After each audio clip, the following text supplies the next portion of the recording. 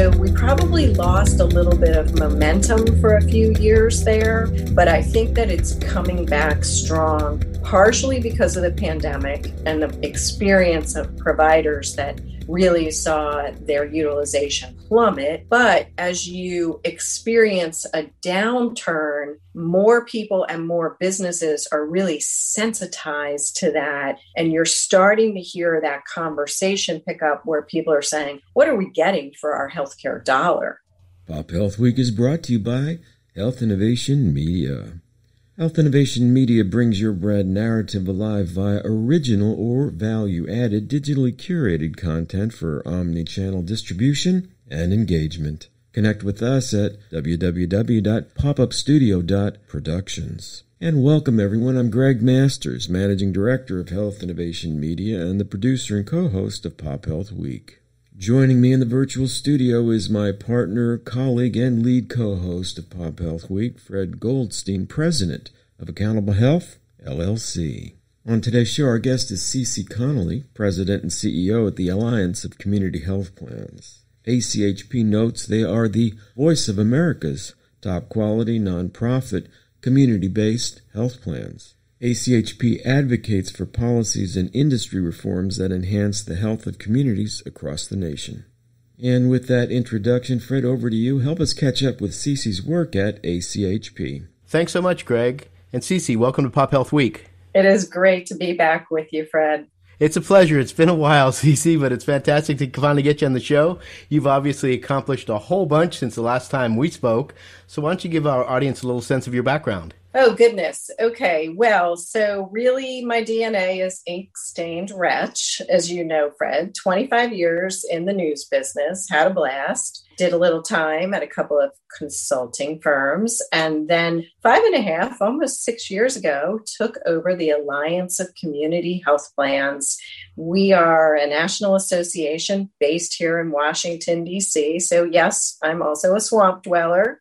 And our organization, our members and our focus are really one and the same, which is that we believe very much in a model in healthcare that are health plans and the providers working very closely together. So our members are the nonprofit, provider-aligned community health plans. We believe in that model. We think that it is good for consumers and patients, and that's what we focus our advocacy on, which these days means really spending time getting folks back focused on value. Fantastic. And in terms of membership, who are some of your typical members in the group? Well, we have a number of the very large, prominent integrated systems around the country. The biggest, of course, being Kaiser Permanente, but also UPMC and Geisinger and Health Partners and Presbyterian and Scott and White in Texas. But then we also have groups of members, as I say, provider aligned. So they're community health plans that may not own hospitals, but are very close to the physician and delivery systems in their regions. So that could be an AvMed in Florida, Group Health Cooperative in Wisconsin, Martins Point up in Maine, just to give you a few of them. And so when you talk about, you've got two models in essence, I guess, the ones that are more like a Kaiser with the owned or their own physician provider groups and the others. And so they're an integrated delivery system in a sense. And so they work closer. Is that sort of the belief with the providers than say a typical insurer? Yes, we see that every day, and those are the roots of our members. So a couple that I mentioned, Group Health Cooperative and Martins Point, they don't own hospitals, for instance, but they have primary care and physician group practices within their entity. AvMed not owning any of those delivery system assets, if you will, but they have these really tight connections and they just approach the business of healthcare very different. You know, the comparison I like to use is that typically in healthcare, you have the payers sitting on one side of the table, the providers sitting on the other side of the table, and they're, you know, constantly butting heads and fighting over who's going to get paid what. But ours, they have their financial incentives aligned, and they're all aligned around the patient and health outcomes. So instead of fighting over those dollars, they're trying to figure out how to be most efficient with the dollars. Mm-hmm. And in terms of that, Does that mean that more of these plans are working on value-based agreements with their providers, or are they still, for majority, under a fee-for-service type model? You know, Fred, that number has been steadily rising, and the pandemic probably accelerated a little bit of that movement, especially in those early months. We are a bit concerned, though, that especially Washington and policymakers over the last several years, they lost sight of the importance of moving from volume to value. And so we probably lost a little bit of momentum for a few years there, but I think that it's coming back strong, partially because of the pandemic and the experience of providers that really saw their utilization plummet. And as a result, their revenue plummet, which is our whole problem with fee-for-service medicine. But also, I think that as the pandemic subsides, policymakers are getting back to some of those core health reform issues. That's interesting because I had seen, some of the changes coming out of DC, and there were pushes to more risk to providers and things like that, particularly through some of the ACO models. But you're saying that in essence, there's actually a greater move to value now than there was during the prior administration? I think that there is a renewed interest and appreciation in Washington on affordability and value. And as you know, we've been at this for a long while now. Interestingly, when the economy is good and you have low unemployment, people have jobs, they have health insurance with their jobs. I don't think there's that same focus on healthcare costs and the burden of wasteful, inefficient healthcare. But as you experience a downturn, more people and more businesses are really sensitized to that. And you're starting to hear that conversation pick up where people are saying, what are we getting for our healthcare dollar? Yeah, and it's interesting. You made a great point. It's about how do we focus on the costs and things. So do you have examples? I mean, everybody talks about we're going to save money, we're cutting costs, we're putting these services in place. This new plan's going to do X, Y, Z, yet we continue to see this upward trend. Are you seeing examples in any of your members of actually bending that or reducing that cost? Yes, the word is telehealth, and I want to come back to that, Fred, because I'm super bullish on that. But let me first say that in all of my years writing about or being involved in healthcare, this is the first time I have been able to answer yes to that question. And as you know, nobody ever expected healthcare costs to go down, right? Our big hope was just to kind of control the rate of growth. We're going to bend the trend. That's right. That is right. And that was hard enough, believe me. But I sort of am pinching myself that I can tell you that we now have a handful of member companies that have rolled out this year these telehealth first products. And the premiums for those products are running 5 to, I think, 11% below comparative premiums for more of the traditional insurance products. I mean, I just had a conversation with Michael Carson, the president at Harvard Pilgrim. They rolled out the first of these in New England, and the premium is 8% below their standard HMO product. That's incredible. Yeah, it really is. And can you explain to our audience what you mean by telehealth first? Yes, and each one has got a little bit of a variation, but the concept is that if you decide to purchase or sign up for one of these insurance plans, lots of your first interactions with the healthcare system would be virtual, by phone, video, email, consult, those sorts of things. Naturally, if you need to be in person, if you and your doctor communicate and say, oh my gosh, yeah, we need to get an x-ray of this or we need lab work, then you go in person. But what I think the pandemic really illustrated for so many people is that a lot of your engagement with your clinical team can be done in the same way that you and I are communicating right now. So much more convenient. Don't have to leave your house. Think about if you've just got a question, is this serious? Do I need to go running to the emergency department? So some of it might be some triage. A lot of it can be managing chronic conditions, check in. Maybe you've downloaded some information off of a device. And the other one, of course, that is just incredible is the usage of virtual care for mental health. And through this crisis, I am not exaggerating when I say lifesaver. Yeah, it's been unbelievable. One, the growth, obviously, of issues associated with mental health, depression, anxiety from the pandemic itself and being stuck in your homes and the kids, and then the ability of the telehealth system to deliver an effective service, obviously, in that arena has been really fantastic to see and to watch that grow. When you think about that, and I think about the global healthcare system, I think, okay, we took 8 to 11% out. Where did it come from? In other words, somebody's revenue was lowered. Unless somebody's become more efficient and doesn't have an office space and the overhead. So are these provider groups changing their practice patterns and behaviors? Well, I hope so. And I think that some of the smart ones are.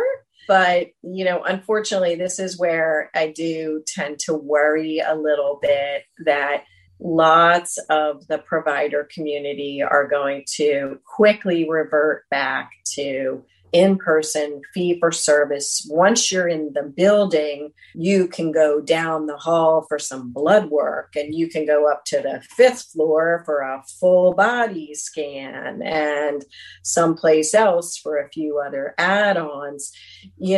Fred, I'm not doing the academic work, but I hope that the academic analysts are really scrutinizing this past year to dig into what was lost, what wasn't delivered. I have a theory that a certain amount of it, not all of it, absolutely positively, but a certain amount of it were some of those extras, the duplication, the unnecessary, inappropriate, low value kind of things. Now, of course, we also want to really study what happened to people who maybe had underlying conditions that were not detected or managed through the pandemic. And that's really, really hard to tease out. And I don't mean to make light of it, because clearly there were those instances as well. Yeah, I think there's some real issues regarding particularly screenings for various cancers that might not have occurred, and now you're identifying individuals at a much later state, which obviously is a terrible outcome for what we've seen. And you talked about telehealth some, and I know you're really supporting the Connect for Health Act of 2021, and there's a letter up on your website about it. Tell us about that and why you're supporting it. Well, first of all, I've got to give a shout out to my ACHP policy team, because they have been working really close with members on Capitol Hill and continuing to sort of refine that. And so I'm not going to be as detailed as some of them, but I'm glad folks can see all of this on our website. What I would tell you is that from an ACHP policy and advocacy perspective, we've kind of taken this conversation to the Hill and the Biden administration on a couple of levels. First preference is let's just maintain the terrific flexibilities that we've had through this public health emergency. We have essentially had a 14-month experience, and it seems to have gone pretty darn well. So why would we want to go backward? Why would we start theorizing about problems that have not been reported during this period? However, we are realists when it comes to Washington, and we understand that might be asking a lot of policymakers. So there are a couple of immediate things that really need to happen. One is, and I'm going to get slightly wonky here, but within Medicare Advantage, we need to include in risk adjustment audio-only visits. So that's when Nana is just talking on the telephone to her doctor because she doesn't have internet or a video screen. And we've got to make certain that all of those visits are captured. And if you're just tuning in to Pop Health Week, our guest is CC Connolly, President and CEO at the Alliance of Community Health Plans, the voice of America's top quality, nonprofit, community-based health plans. I'm thrilled to tell you, everyone we talk to in Congress gets this. Now they just have to sort of move on to the fix, but we're very optimistic about that.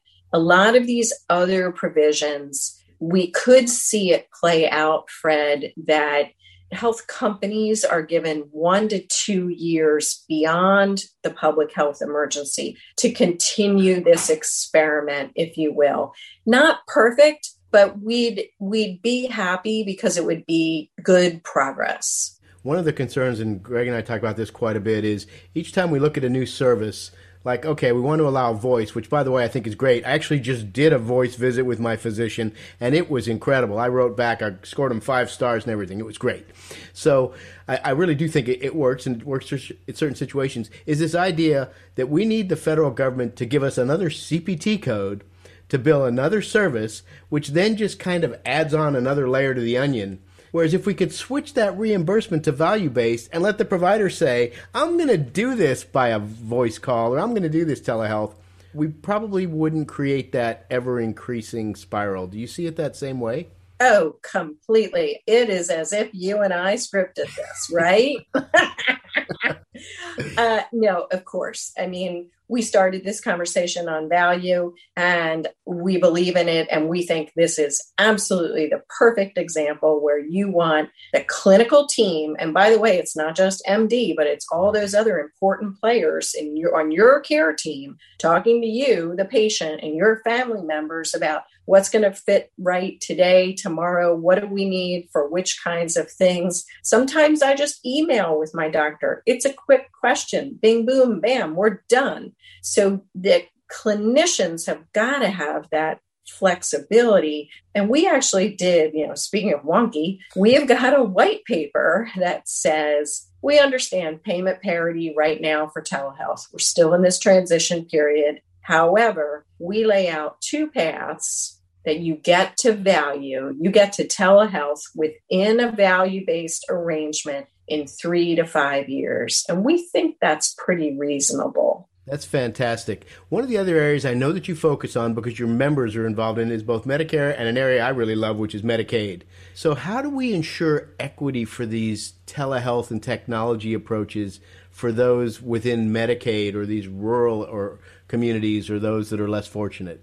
Well, as you know, a lot of Medicaid comes down to state policy. So interestingly, even before the pandemic, there were some states that were pretty progressive when it came to permitting telehealth within the Medicaid program. And so that's terrific because we already have some foundational work that's happened. The other really nice thing, and we've got to give props to Congress and the administration for the big sum of money that's going to broadband, can't happen fast enough because many of those populations, rural, underserved, but also, frankly, in a number of urban settings where they haven't got that. So that's going to be a big piece of the puzzle. But then we'd like to see it go one step further. And that is starting in, whether it's Medicare, but also Medicaid, quality ratings have got to start to incorporate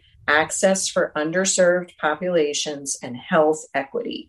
And when you start looking at the overall quality of a health company based on everybody in the community, not just the white affluent folks, frankly, then we're going to get serious. So you just raised a fascinating point. I was involved in a Medicare Stars rating bias and discrimination working group. And is it your belief that we need to begin to allow plans to recognize the types of individuals within their plan that may be biasing their ability to get higher star ratings? It is my hypothesis that any company is going to first go for low-hanging fruit. And so in healthcare, if you want high quality scores, you're going to start with those compliant patients that are tuned in, who are connected, who have the insurance, who can handle copays,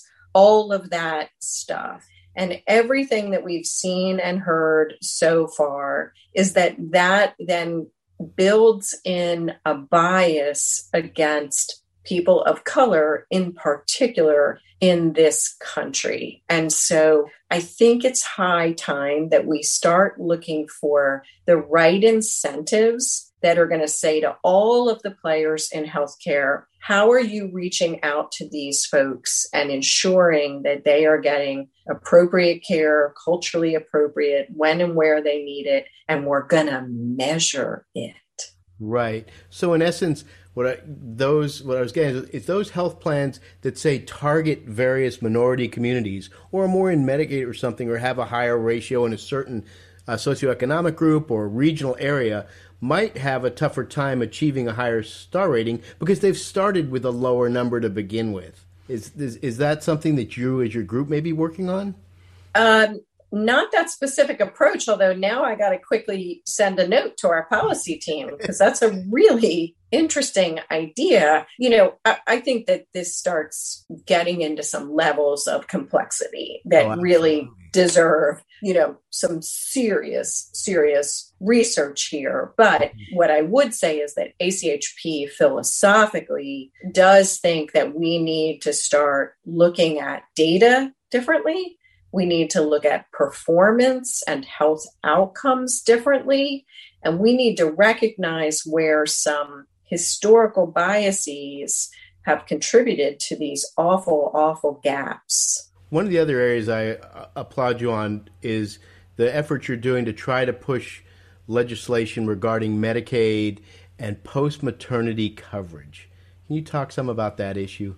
Well, I can a little bit because we're supportive of that. Again, I think that anyone who's been a mom, knows a mom, has a mom, right? I mean, we all understand that's not just a discrete 9 month and you're done situation. And that postpartum health in particular is so critical and has often been overlooked. I mean, even people started getting excited about maternity bundles, but most of those were just 9 months. Now you're starting to see a different kind of thinking about moms as well as the newborn babies. But here I want to really give credit to our friends at ACAP, who I would say are even leading on this, but we're very supportive. Fantastic. Yeah. Having done high-risk maternity programs in the Mississippi Delta, I can tell you the 2 months post was not enough time, and so it's really important, I think, to be able to expand those benefits. Really a great effort to do that, and hopefully we'll see Congress begin to push out. And I know they haven't begin to get states to say, we're going to make those changes in our Medicaid benefits to cover those mothers. So that's really a fantastic area. What are some of the other things you're working on as you look on going forward with the group? Well, we got to get back to drug pricing. Thank you, pharmaceutical companies, for these revolutionary vaccines. God bless, really and truly. At the same time, that cannot be justification for the many, many decades of black box, a black box pricing system, a failed market. Truly, there's not competition there. In fact, when you have a second drug come on to a market, you would think that the competition would drive prices down. It just gives everybody permission to just start creeping them up higher and higher. So I'm really pleased that our board of directors gave us the go-ahead to lobby for an entire package of reforms having to do with drug pricing. And we've been engaged in conversations on the Hill about this. We do think, sadly, that it is time to give the HHS secretary power to negotiate on those highest priced drugs. And the reason I say sadly is that we and our members are believers in the free market and capitalism and competition. But you don't have that in the drug sector nowadays. So we're this is almost like the desperation move, to tell you the truth, when you've got to call in government to rescue a failed market. There are other provisions around Part D reforms, around capping copayments, also transparency, bringing more biosimilars onto the market. We see all of these kind of coming together, different pieces of the puzzle to start to get at what is now, just a really severe crunch. I know we're getting sort of close to the end. One question is, do you see there's been this move now with direct contracting by CMS to providers, self-insured employers are direct contracting. Does that mean over time that the days of a health insurer may be numbered? Well, so first of all, let me say, I completely understand the reasoning to head in the direction of direct contracting. It's pure and simple frustration with the current system. And I get it. I'm right there. I find it super frustrating, especially the duplication, the unnecessary care, the low value care, everything fee for service, perverse, misaligned incentives. I do think, however, that to use the cliche, let's not throw the baby out with the bathwater. Because again, if you look at, for instance, our community health plans, they tend to operate on margins 1-2%. Most of them will say to me, and that's a good year. But because of those relationships in the community, they play a vital role. They have not just claims data, Fred, but they have such a better, complete understanding of an individual patient or a community, and they can bring that population health strategy in if we kind of address some of these other systemic problems. I really think, at the end of the day, it's going to be interesting to watch how this transitions through as people move this direction and some providers are buying practices and et cetera. So a fascinating time coming up. I really want to thank you for coming on, Cece. It's been great to catch up with you. There are a ton more areas we can go into. I would really applaud the work you're doing. It's really fantastic to see it and hope to get you back on again. Would love it anytime. Thanks to all of you for what you do.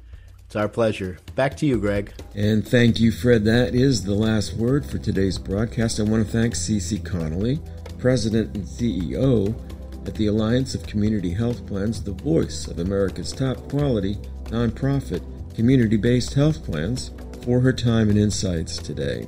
For more information on CC and ACHP's work, go to www.achp.org